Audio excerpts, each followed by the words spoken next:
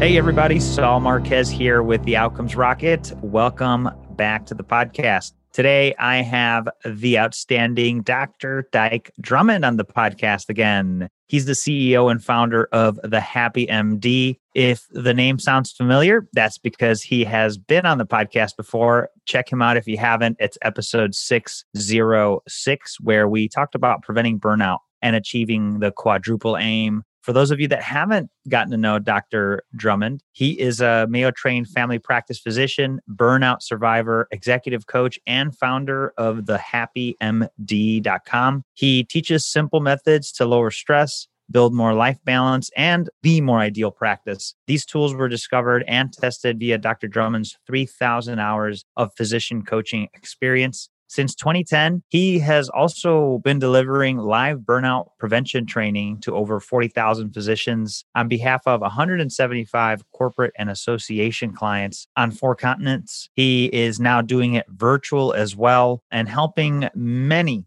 physicians and the organizations that they work at do better and stay fresh and not burn out. And it's meaningful work. And so I'm privileged to have Dr. Drummond back on the podcast. Dyke, welcome. Thanks, Saul. It's good to be here again. And, it's been a long time since I've been in front of a live audience, but I was a real road warrior there for 3 or 4 years. That's how we got to 40,000 in 4 continents. But it's interesting, just sold out our 5th quadruple aim physician leadership retreat. We start on Thursday. That's in 3 days. So we'll have over 200 wellness champions, trained wellness champions out in circulation by the time we're done. So I'm really excited. We do 2 different things. One, we help people recover from their own burnout. So personal work and coaching around burnout. But we also train people to be a physician wellness champion inside their organization and deploy the organizational strategy. And that's what our quadruple aim physician leadership retreat is about. I love that. It's one thing to get in there with the training and give people what they need and then leave. But it's another thing to actually do the training and then set up people that are leaders with the same type of mindset to continue leading the charge. And I think that's a really smart touch. What have you been up to since we last talked about? Well, my business was built around live trainings inside healthcare delivery organizations. And we're recording this now in April of 2021. But in March of last year, March of 2020, live audiences went away and healthcare organizations were either distracted or losing money. So what's been happening is that the industry in general, and some people might not know this, because when you see the pictures on the television of what's going on when there's a COVID wave coming through your town, it looks like everybody's completely overwhelmed. Well, it's actually only about 30% of the folks who work inside a healthcare delivery organization, a hospital-based healthcare delivery organization, are overwhelmed. The rest are basically furloughed. When nobody's coming in because they're afraid of catching virus, there's no elective surgeries, all the routine colonoscopies, mammographies, all the stuff that goes on day to day under normal circumstances is gone. And most organizations, and I would say all organizations, if they didn't get subsidies from the government, lost money in 2020. So in fact, the industry is disrupted with overwhelm for the ER docs, the hospitalists, the intensivists, and everybody else is laid off and wondering where their next paycheck's going to come from. There's been staff layoffs, physician layoffs, pay cuts, all that kind of stuff. So it's been a very, very unusual environment, but everybody's stress level has gone up. We're finally starting to get a few surveys about burnout that have come out since the COVID waves began, and they're all showing overlays of stress and increasing underlying burnout. And remember, we started with burnout levels of 40 to 50%. And I want to be really clear when I say burnout levels of 40 or 50%. That means I can take any group of doctors anywhere in the country, give them a burnout survey today, and today, 40 to 50% of them are going to be suffering from at least one symptom of burnout. It's a big number. We're in this environment and the workload's not getting easier and there's a lot of catch up to do. So what are some of the opportunities people have to catch up and to feel better? Well, and I'm not sure it's about catch up, but I do believe there is a window opening right now. And I think if I describe this window and you recognize it too, especially if you're in a leadership position, I think it's important that you act. And that is, I believe there's a certain number of healthcare leaders. It's a small number. It's less than 10%. But what's happened is they've actually seen what the doctors and nurses and techs and even housekeeping, especially housekeeping, cleaning up the messes of all of this. When you turn over a room in an ICU, it just must be a nightmare, right? But they've witnessed what happens when you put healthcare workers in a crisis situation, and they've been thunderstruck by what they've seen in terms of heart and work and dedication and service. And it's brought into stark relief for them, this select group of leaders. Oh my gosh, we really have to figure out a way to take better care of our people when normal times come back again. And I think there's going to be a short window between when it becomes clear that we're at the end of COVID and the financial realities that typically distract leaders get in the way again. There's going to be a window where we could potentially build some systems to take better care of the people. And I think that the organizations that take this opportunity post-COVID to create a more efficient systems of care and documentation and a more supportive culture, they will be the most successful organizations going forward for a number of specific and straightforward reasons.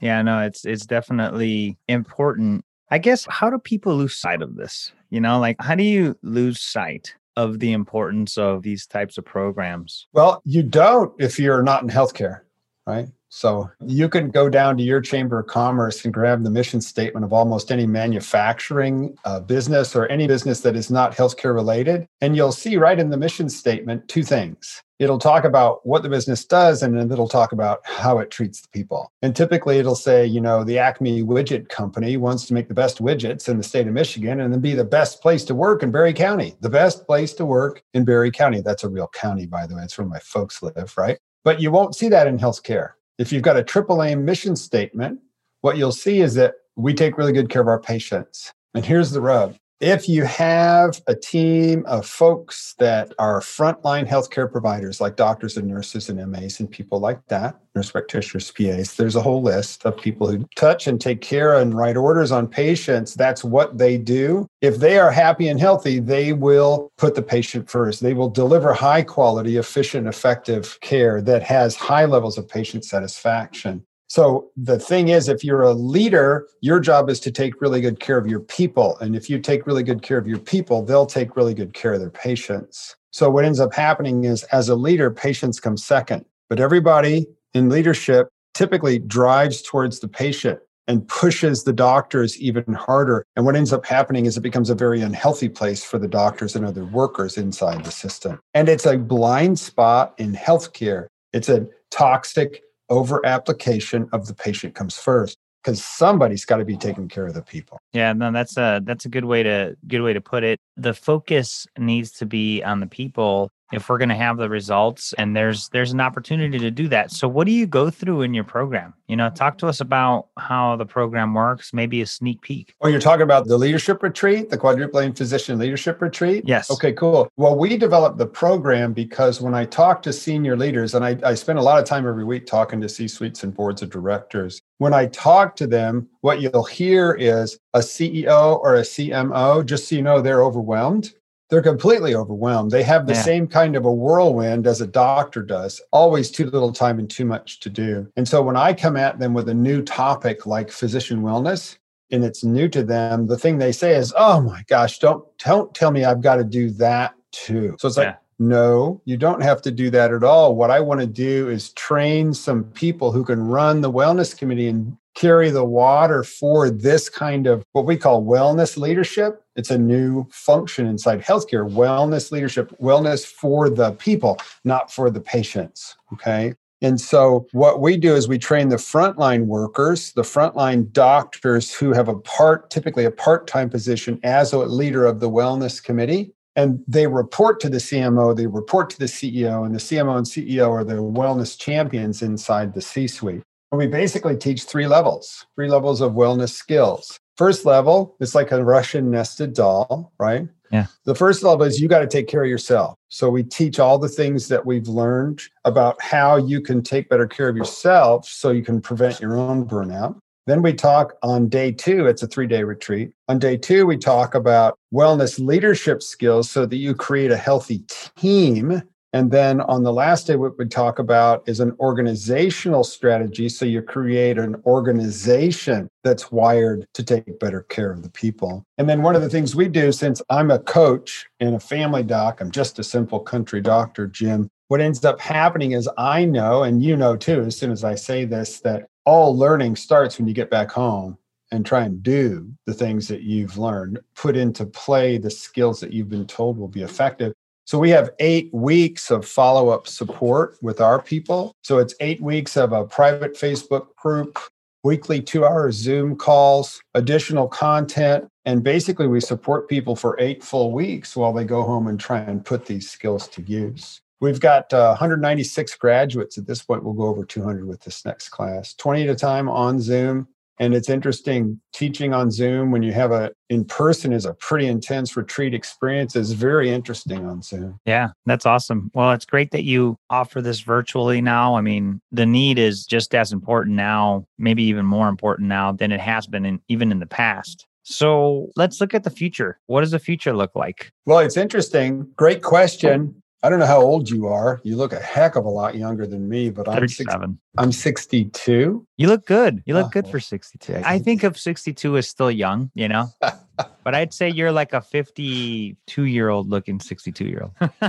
Gee, thanks. The point I was going to make, and again, this isn't necessarily dependent upon your age, but the point I was going to make is if you're involved in healthcare, especially if you happen to be a doctor or a nurse, and you've been a patient recently, if you're like me, or if you're like almost every other doctor that I talk to who's been a patient recently, there has been a dramatic drop off in the quality of the experience of seeing a physician and being in the healthcare system, and the quality of the interview and exam that you receive when you come in with an illness, a challenge, be it a follow-up or an acute one. And I fear for the quality of healthcare in the future simply because the doctors that I see caring for me that are younger than me don't learn how to approach a human interaction with their own intellect and skills and hands and eyes and ears. They learn how to apply technology, right? Rather than put a stethoscope to my chest. You know what I mean? Yeah.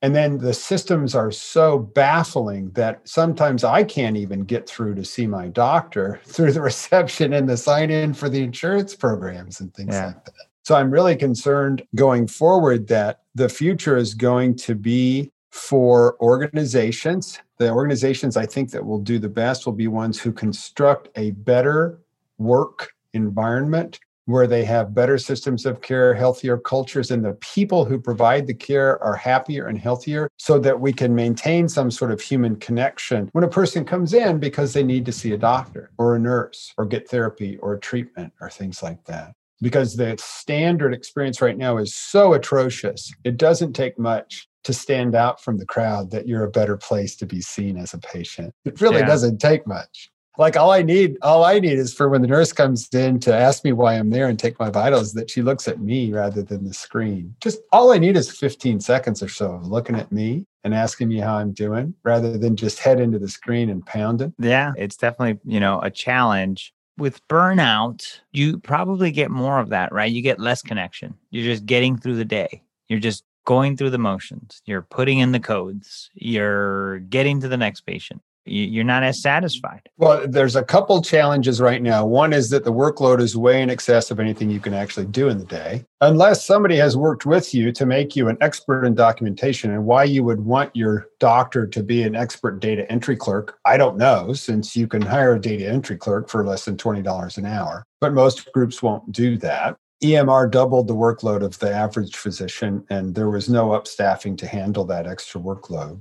So that's one thing that has gone on that makes a big difference. But another one in the background that people forget is that the knowledge base of a physician has escaped the human scale. It used to be that you could master the knowledge base of your specialty. You could keep up with the literature by reading magazines. I'm going to say that again. Reading magazines and journals, hard copy, by turning the pages and feeling the paper and ink between your fingers, you could stay on top of your specialty. And now what's happened is that every doctor has been turned into a curator of a growing body of knowledge that's beyond their ability to master. And then when you see the quality of the universal database that is accessible to Google, doctors are reduced to Google. because they can't keep up with their specialty, which makes doctors who know what they're looking at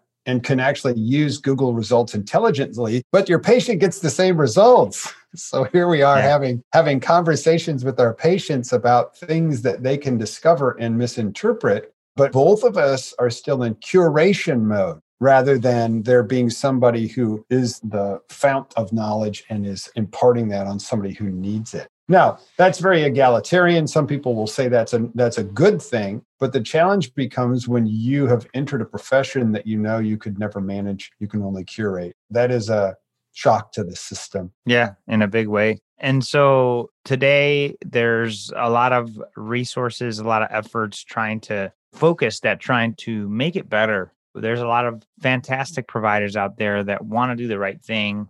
How can they access your virtual course? Do you have it available now? Is that something that you're up to? Yeah, the Quadruple Aim Physician Leadership Retreat, which is for physician leaders, wellness leaders, has been up and going for 4 years. It's been virtual. This is our third virtual presentation. We also have a training, the Burnout Proof Live workshop. And that's the one that I've delivered to 40,000 doctors for 175 organizations. We've gone virtual with that. One thing COVID did with us was prompt a huge virtual pivot. So we're producing a burnout proof online workshop, taking the 1.5 hour experience and expanding it into 6 online lessons. What I say is your medical education isn't complete until you've completed this training, because all along the way, nobody taught you anything about stress management, and burnout prevention. And that should be available for retail purchase in July of this year, but we're also making it available as a training that organizations can take internally in private label for the benefit of all their people. And the interesting thing about what we've learned working with tens of thousands of doctors is doctors are the best studied, right? A lot of the research comes from physicians, but everything we've learned about working with physicians is applicable to anybody who draws a healthcare paycheck, anybody, from the custodial staff to the CEO. And everybody who draws a healthcare paycheck is at risk for burnout because of our programming that the patient comes first, at least in part. Yeah, I think there's an opportunity to try it. If you're a physician, if you're a physician leader that wants to help your team, there's an opportunity for you to do this with Dr. Drummond's program. Do you have a link where people could go? Is there a page where they could visit to check it out? Yeah, the website is thehappymd.com. And by the way, I'm not the Happy MD. This is a place where you can go to get the tools so you can be a happy MD, thehappymd.com. And then the Burnout Proof online workshop, the personal tools. And the way I see it is, everybody who's a doctor, everybody who works in healthcare, a long time ago, that we were all, each of us, at a fork in the road where we were going to make a decision. Do we go into healthcare or do we do literally anything else? Do I become, in my case, a doctor, or do I do anything else? I call that the light worker's fork in the road, because what we chose was to be a helper and a healer and a light worker, battling the forces of darkness, illness, suffering, death, dying, family members, crazed attempts to deal with those things. And what we're trying to do is to build a life around this extraordinary choice to be a helper and a healer. And it's the challenge of building a life around that choice rather than having your career rise up and eat your life. That's the challenge of burnout. What I've done is taken that Burnout Proof live workshop into a Burnout Proof online workshop. And the address, if you want to get on the list of folks who'll be the first to know about it, is thehappymd.com/complete, as in complete your medical education. Love it. thehappymd.com/complete. Yep. Cool. So if you want to get on the wait list early release for the program, make sure you visit that and you'll definitely be one of the first to receive it. What types of things should we be thinking about here as we turn the corner on COVID? Because I feel like we are, right? I mean, it slowly but surely we're doing it as it relates to conferences and things like that. Like, yeah, you're crossing your fingers, right? What comments do you have on that? Well, one of the things that's been going on with COVID that is a great tool for preventing burnout is the ability to get together with your colleagues live and in person and hang out. Because the truth about a population of physicians, and when I say a population, a lot of the groups that I deal with might have, 50, 100, 200, 500, 1,000 doctors that are employed by their organization. The ability to get together outside of work to hang with each other and build human connections. The settings in which I would do the live trainings I've done for years, where it would be an evening, dinner, drinks, significant others and partners are all there, and we'd do a presentation about burnout prevention. Everybody's been so isolated by the restrictions of the pandemic and also isolated from each other. There's going to be, I think, an enormous wave of basically partying, I hope, getting back together again and remembering, oh, yeah, that's John and that's his partner, Betty. And we haven't had a chance to hang out together for 18 months. You just think about how long it's been since you took a plane ride. I imagine it's been a while, right? So all of that, it's doubly damaging to a physician when not only are you isolated one-on-one with your patients when you're doing your work and you don't see your partners in the course of a workday, but you haven't been together with them for 15, 18 months. So there's going to be a big release. I hope organizations understand the value of getting together in person. My experience has been anytime you can get any group of doctors, nurses, light workers of any kind together outside of work, it doesn't matter what you're doing. It's therapeutic. It could be a picnic, a softball game. We even have one of the members of, a couple of creative examples. One of our quadrupling physician leadership retreat participants set up a thing they call synchronized bowling in their organization. Okay. So she's in a hospital. It's Confluence Health. It's in Wenatchee, Washington. It's a relatively large hospital on the east side of Washington that has a whole bunch of critical access hospitals in their network that are like 40 miles out in the middle of the high desert. It's a stop sign, right? With a couple houses around it. But all of these little communities out in the high desert have managed to preserve like a 3 or 4 lane bowling alley.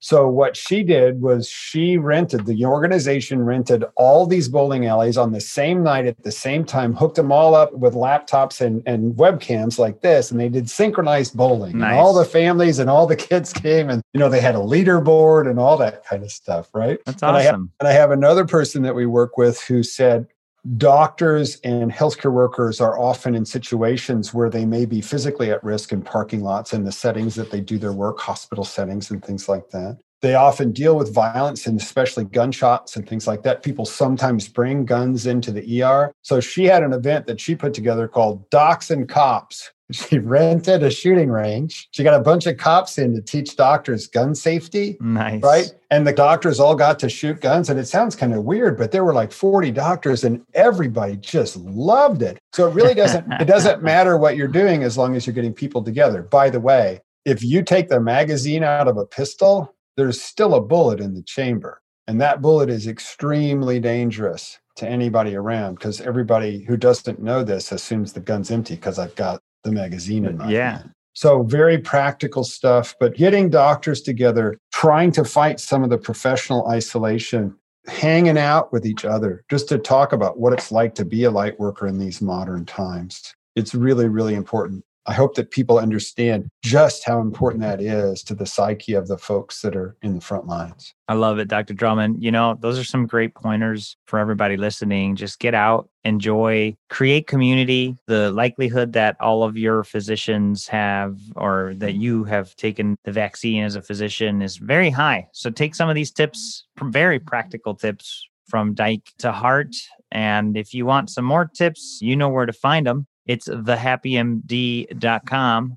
Dyke, any other closing thoughts there or places where you would like people to visit you? No, thehappymd.com is where to come for if you want to learn more about the things that we've learned about burnout. But I want to just say one more thing. And it was something that was really brought into relief by the COVID pandemic. And that is, if I could change one thing about the current state of healthcare, what I would do is I would somehow set up a situation where it was mandatory that CEOs and CMOs and other senior leaders, CFOs and other senior leaders, rounded on and shadowed the people seeing patients. I was in a situation a couple of months ago where I was presenting to 20 CFOs, believe it or not, an interesting audience, right? Yeah. And I said, raise your hand if you've ever shadowed a doctor. Ever seen a doctor working? 20 people. How many people raise their hands? Mm-hmm. Oh, wow. 3. 3. And I said, raise your hand if you do it regularly. If it's part of your routine. How many hands stayed up? one. And the guy said to me, yeah, I learned it back in my manufacturing days when I was a CFO for an assembly line. So just check this out. A chief financial officer at a manufacturing firm thinks it's normal to walk the line, where a chief financial officer at a healthcare delivery company has never seen how the sausage gets made. Does that make sense? So if there was one thing I would do, it would be get the CEOs, CMOs, CFOs out of the ivory tower into the front lines, watching people do what they do so they know the environment they're trying to create and the work that goes on in the environment that they try to create. And I think it would, number one, shock the snot out of them to see what goes on and the way they get in the way of how their doctors try to see patients. And it also might give them some empathy when a doctor comes in and is complaining about something that is absolutely true, but they have no way of knowing it because they've never seen how the sausage gets made. So that's the last thing I would say. Well said, Dr. Drummond. And folks, again, reminder to go to www.thehappymd.com/complete for access to the new course. And just a big thank you to Dyke for all of the insights that he's had. This is tip of the iceberg. So if you guys are looking for more ideas, make sure you reach out to Dr. Drummond on his website to get more ways that you can improve the state of your physicians. Thank you so much, Dyke. Really appreciate you jumping on with us again. My pleasure. Great to be here.